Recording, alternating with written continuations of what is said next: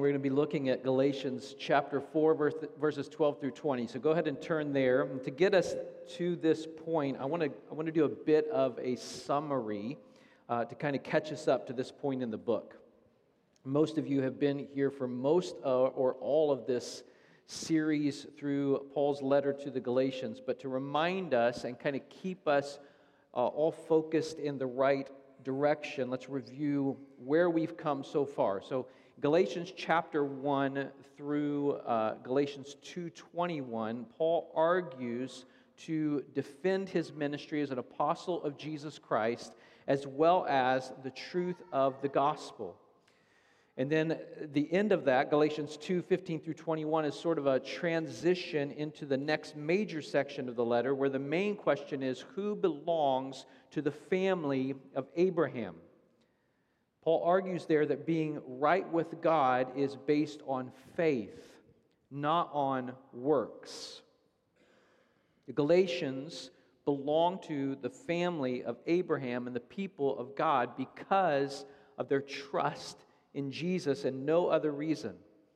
And then chapter 3, beginning with verse 1, he reminds them that the Spirit, which is the mark of being a Christian, has been given to them by faith, rather than by obeying the works of law, and that as believers they are children of Abraham. He says that those who attempt to be righteous by obeying the law will actually be cursed, but the blessing of Abraham and the promise of the Spirit belong to those who put their trust in Christ, and that Christ removed the curse of the law by becoming a curse for us.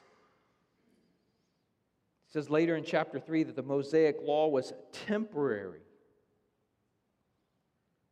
It was actually less than the covenant with Abraham. And so believers are no longer under its authority. And now believers are God's sons and heirs of the inheritance. And all of this by faith. But as we saw last week, Paul is concerned that they're reverting back to their pagan past through a commitment to the Mosaic law. And that maybe his preaching was in vain. And now we come to Galatians chapter 4, verses 12 through 20. So let's read it and work through it. And if you're able to, go ahead and stand and follow along as I read, beginning with verse 12 of Galatians 4. Brothers, I entreat you, become as I am, for I also have become as you are. You did me no wrong. You know it was because of a bodily ailment that I preached the gospel to you at first, and though my condition was a trial to you, you did not scorn or despise me, but received me as an angel of God, as Christ Jesus. What then has become of your blessedness? For I testify to you that if possible, you would have gouged out your eyes and given them to me. Have I then become your enemy by telling you the truth? They make much of you, but for no good purpose. They want to shut you out, that you may make much of them. It is always good to be made much of for a good purpose, and not only when I am present with you, my little children, for whom I am again in the anguish of childbirth until Christ is formed in you. I wish I could be present with you now and change my tone, for I am perplexed about you. Let's pray. God, thank you for your word. Thank you for the blessing of being here today, for the joy of coming together with your body to worship you in spirit and in truth. And that's our desire, Lord, whether it's through singing or through fellowship or through hearing your word, Lord. We want to worship you in spirit and in truth. So help us, we pray. And be glorified through this time. In Christ's name, amen. Go ahead and have a seat. Verse 12 again, brothers, I entreat you, become as I am, for I also have become as you are. After all of the groundwork that has been laid up to this point, this is the very first imperative that Paul gives, calling the Galatians to action. And he treats the Galatians to become as he is. Now, what does he mean by that? In what sense is he calling them to become like him? And after all he has said about not submitting to circumcision or subjecting themselves to the Mosaic law, we can understand that that's what he's meaning here. Become as I am, unfettered by the law. Be free as I am free. Paul's saying, I'm no longer enslaved to the law, and you should become as I am. Follow my example. Imitate me. Now, this is not the first and only time Paul calls others to imitate him, right? In Philippians 3:17, he says, join in imitating me and keep your eyes on those who walk according to the example you have in us. And that's the desire he has for these Galatians here. Scott McKnight writes here, most likely Paul means something like this: become like me by freeing yourself from the law of Moses, just as I abandoned the law of Moses as God's dominant revelation for his people. The second clause, for I also became as you are, would then mean I became like you Gentiles when I abandoned the law, accepted that I too was a sinner, and then turned to Jesus Christ. Paul says, I entreat you, I beseech you, become like me. He's giving them this command as someone who longs to see them grow.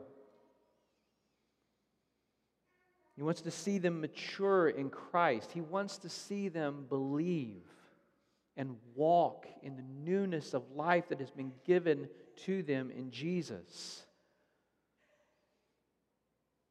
And then what does he say? You've done me no wrong, or you did me no wrong. Now this whole section is a reminder of friendship. Friendship that they shared, and Paul hopes they still share in Christ. Paul wasn't just someone who passed through. There were relationships that were built, deep relationships built, love that was built. They had received him very warmly when he had come at first to preach in Galatia. And that kindness they had shown him signified their response to Christ himself. You see more of this in the next verses. Verse 13, you know it was because of a bodily ailment that I preached the gospel to you at first. The welcome that Paul received among the Gentiles was remarkable because his presence among them was not one that was attractive. He says it was through a bodily ailment that he preached the gospel to them. Whether that means it was a sickness or something that caused him to be diverted to Galatia or stop in Galatia. There have been many theories that have been mentioned from this verse, or this section anyway. People suggest that he had some sort of sickness or disease that caused him to look unsightly. Or maybe it was due to the intense persecution that he had suffered, and he may still be recovering from that. The truth is, any attempt to determine or identify the disease or cause of this bodily ailment is just conjecture. We don't know. It's guessing. What we do know is that whatever the sickness was, it was not a liability to the spread of the gospel. Paul comes in this condition and he preaches the gospel and people believe. The weakness of Paul was the pathway by which Christ's strength was manifested through him. 2 Corinthians 12, verses 7 through 10, Paul writes, so to keep me from becoming conceited because of the surpassing greatness of the revelations, a thorn was given me in the flesh, a messenger of Satan to harass me, to keep me from becoming conceited. 3 times I pleaded with the Lord about this, that it should leave me. But he said to me, my grace is sufficient for you, for my power is made perfect in weakness. Therefore, I will boast all the more gladly of my weaknesses, so that the power of Christ may rest upon me. For the sake of Christ, then, I am content with weaknesses, insults, hardships, persecutions, and calamities. For when I am weak, then I am strong. Now, by no means does this mean that Paul's referring specifically to whatever ailment is in Galatians. But the point he's making is, it is through weakness. It's through weakness that God used me. It's His power and strength alone. He writes to the Colossians in Colossians 1, verses 24 and following. Now, I rejoice in my sufferings for your sake, and in my flesh I'm filling up what is lacking in Christ's afflictions for the sake of His body.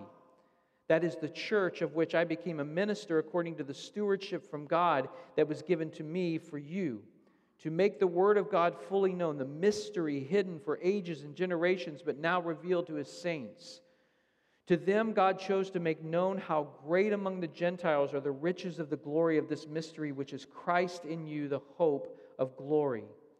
Him we proclaim, warning everyone and teaching everyone with all wisdom, that we may present everyone mature in Christ. For this I toil, struggling with all His energy that He powerfully works within me. What's Paul's point in all of these? In all three of these cities, it's Christ and Christ alone that is powerful. Paul doesn't come manipulating.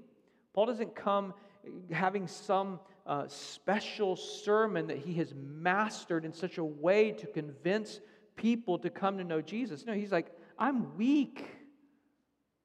And yet it's through my weakness and even through my sickness and my suffering that God works for His own glory, and people come to believe in Him for salvation. He continues in verse 14, and though my condition was a trial to you, you did not scorn or despise me, but received me as an angel of God, as Christ Jesus. Whatever the weakness was, Paul says it was a trial, or it could be translated a temptation to the Galatians. Now maybe because it could seem that his message wasn't from God, since they might be assuming that a divine message coming from God Himself would come attached to strength and not weakness. Certainly we see this in places today where the prosperity gospel and those who proclaim it will say that God will bless and that sickness is a sign of a lack of faith rather than a sign that we live in a broken world.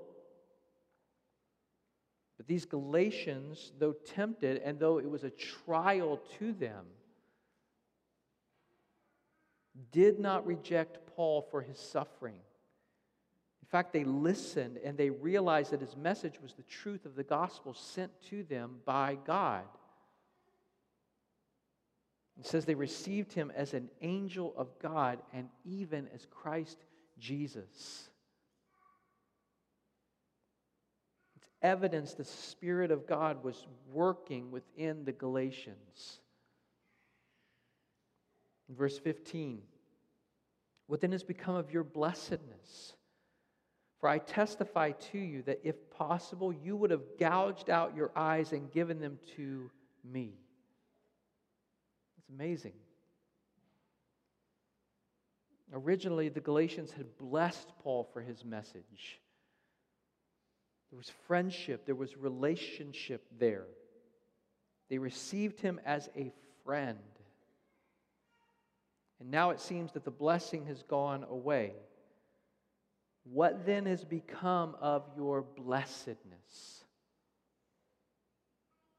Initially, he says they would have done whatever they could for him. The example is pretty clear. That if possible, they would have gouged out their eyes and given them to Paul. Now then, again, this verse is why some will say that Paul's ailment must have been something with his eyes. Again, that's conjecture. We're just guessing there.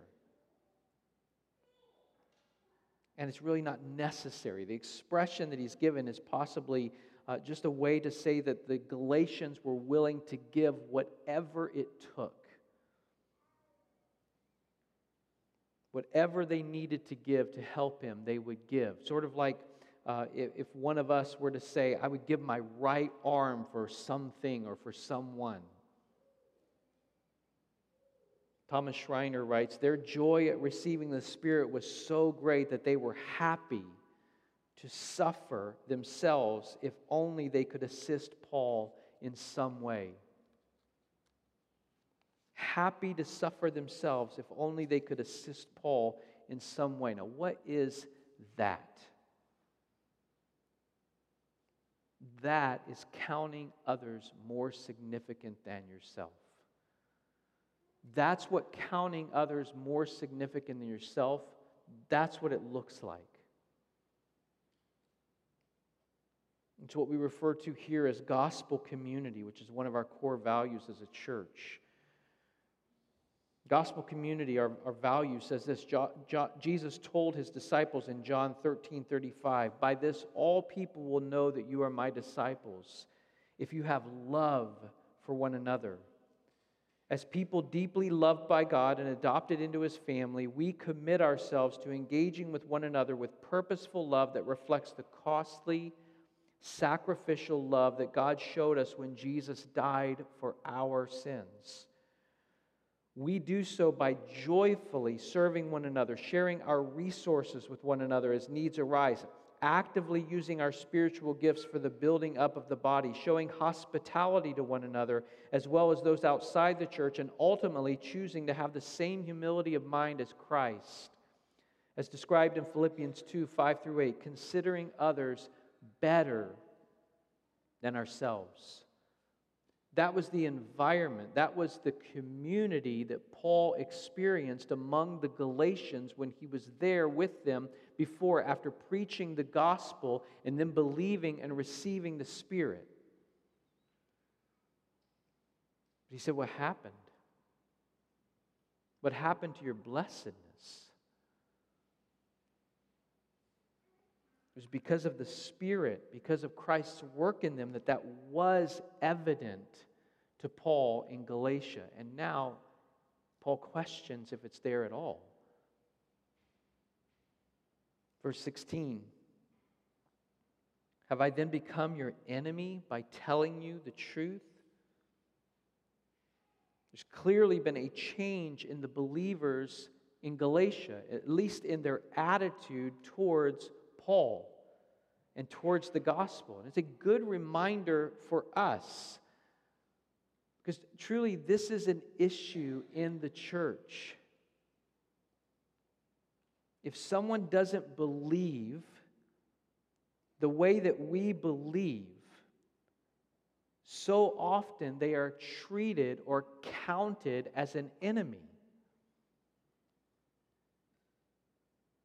A brother or sister in Christ, created in the image of God, bought by the blood of Jesus, counted as an enemy because they don't see the things the way that I see them. Paul's saying to these Galatians, what changed? I simply told you the truth. Now, to be clear, Paul isn't necessarily accusing them of being enemies. He's asking whether they're seeing him as one based on their actions. He's saying our friendship was established. It was solid. I've been doing what a good friend would do and telling you the truth. Am I now your enemy because of that?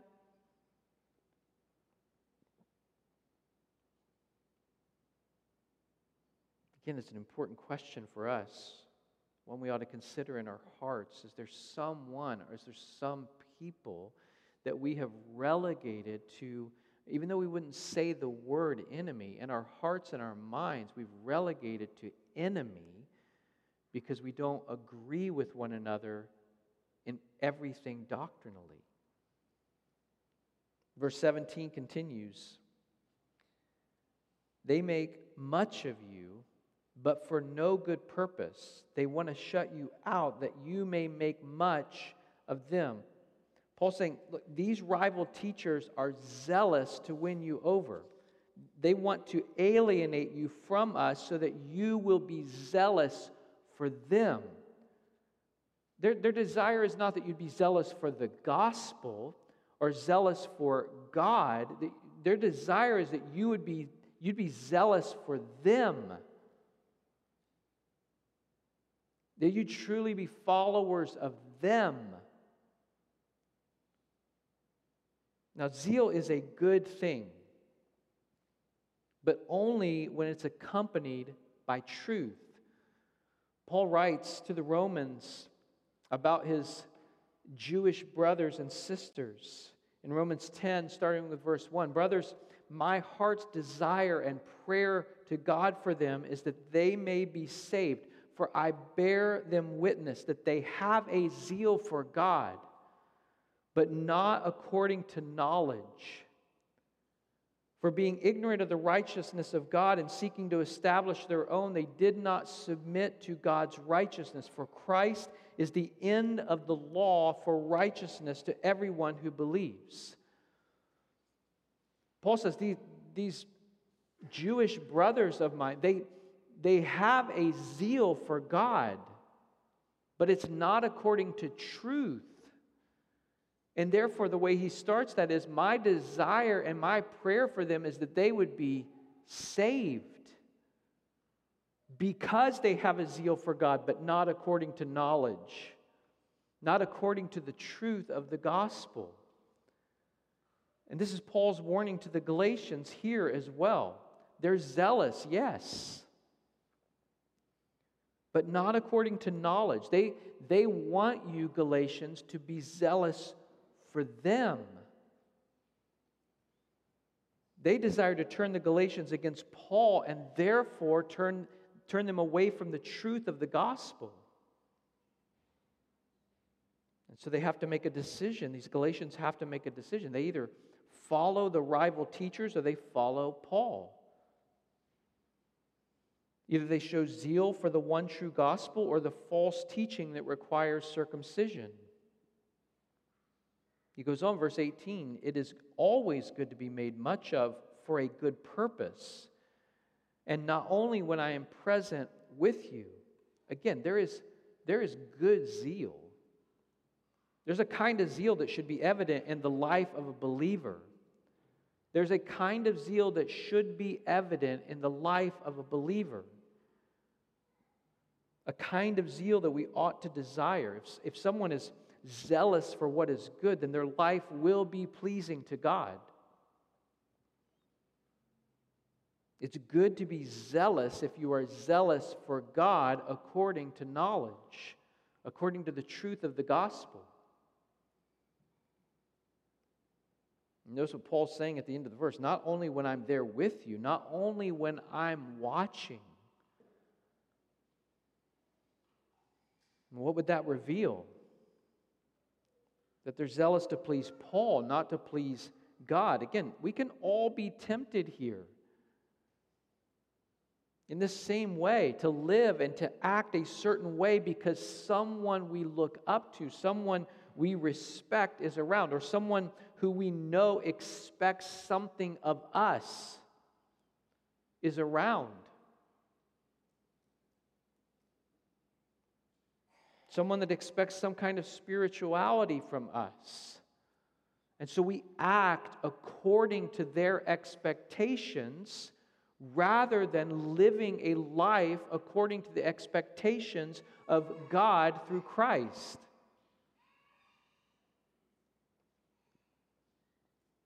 That's not zeal that pleases God. That's zeal that seeks to please a person. Zeal that wants to impress someone. These rival teachers have a zeal that is nationalistic and contrary to the promises of Abraham. And Paul is warning the Galatians here, don't follow that. Don't follow them. Don't have that kind of zeal. Have a zeal that is rooted in the gospel of Jesus Christ. Be zealous for the gospel and be zealous for the King. Don't be jealous for your own reputation. Don't be jealous for what people think of you. Be jealous for Christ's reputation. If we want to ponder that for just a minute, what is and what was the reputation of Christ?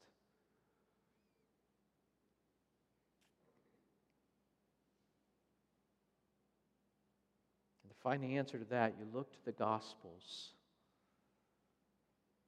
Look to the things He specifically called us to. And start at the Sermon on the Mount in Matthew chapters 5 through 7. Look to how He lived. Look at how He loved people. And then follow.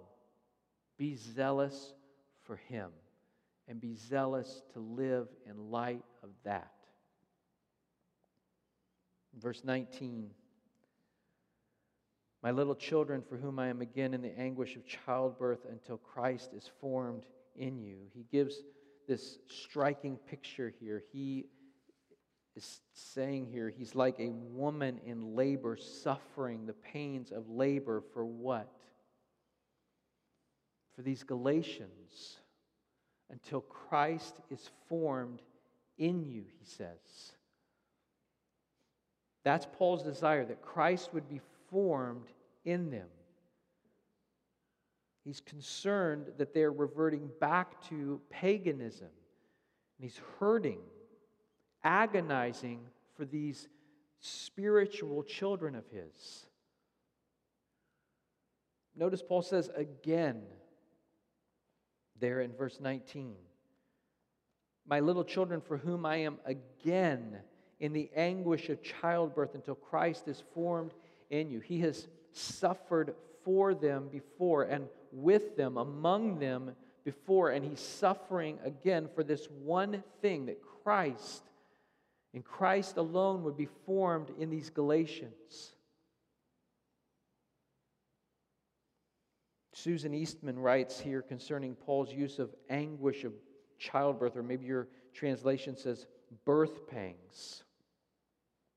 The apostle's cry reminds the Galatians that his labor is also God's labor, and that God is the one who has power to bring from conception to birth, from beginning to completion.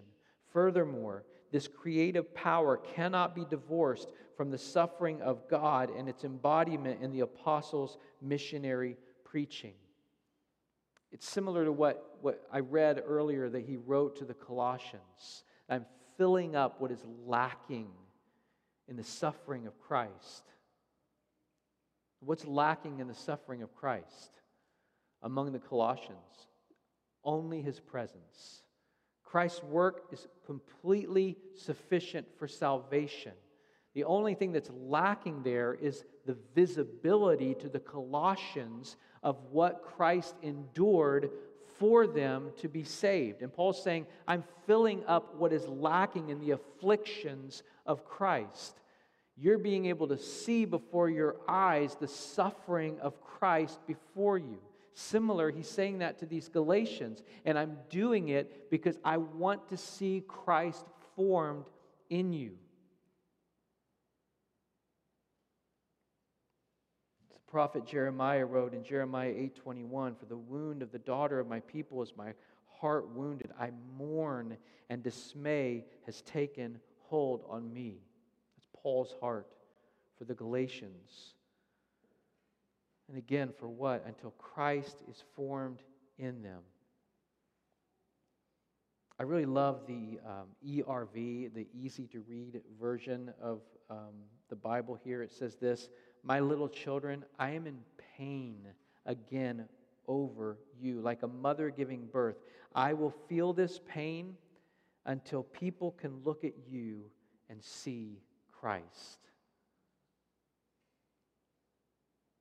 The reality of their birth, their new birth, will be evident when Christ takes shape in them. When others look and see Jesus. And that's what Paul longs for. That's what Paul suffers for. Paul longs for the day when the Galatians have reached maturity, when he no longer faces this anguish or anxiety over them. And then in verse 20 he says, I wish I could be present with you now and change my tone, for I am perplexed about you. We see his heart again here. I wish I was with you right now. If I was, I would change the way I'm communicating with you, but I'm at a loss over you. I'm perplexed. I'm confused. He's saying in person he would speak in more winsome ways, but he's at a loss over how they've gotten to this point and how they have so quickly abandoned the truth and freedom of the gospel. And so he pleads with them.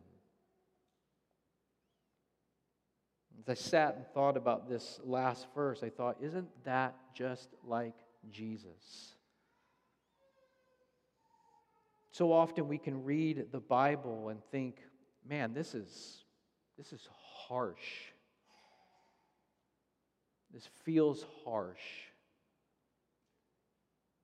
But how does Jesus come to us? Meek, gentle, as a servant, ultimately a servant through death, who died for us. We're going to move into a time where we take the Lord's Supper together, and so let's dwell on the truth of that today. Jesus died for our sins. Jesus died for our sins. We're forgiven in Christ Jesus. We're clean. We have freedom in Christ alone.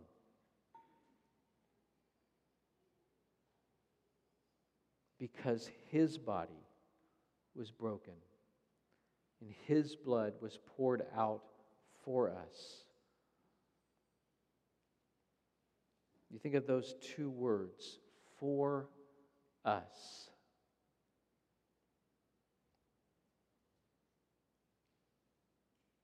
His body was broken for us.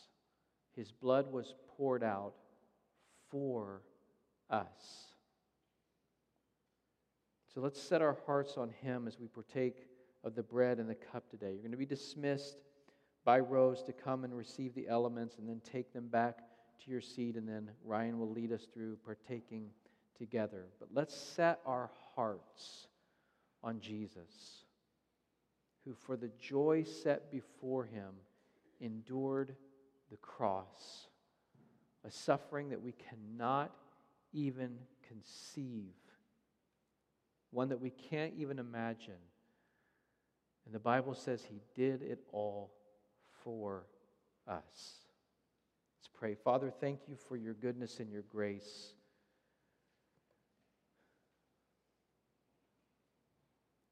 What a blessing to serve you and to know you.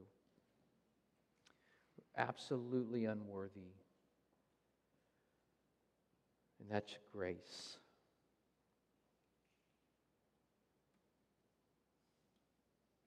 We praise you for Jesus, Lord. And we ask you to help us, even in this time as we come and we take the bread and we take the cup and we prepare our hearts to receive it together, announcing to one another that we believe. We believe the gospel is true. We believe that Jesus came and lived the life that we couldn't live. We believe that your body was broken and your blood was poured out for the forgiveness of our sins. And we believe you're coming again. We believe you're alive, Jesus. And so we pray, Lord, in the taking of the bread and the cup, remembering what you accomplished, that we also remember who you are.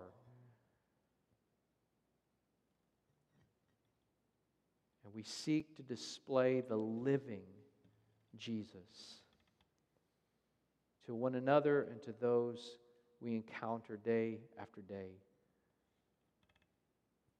We pray in Jesus' name. Amen.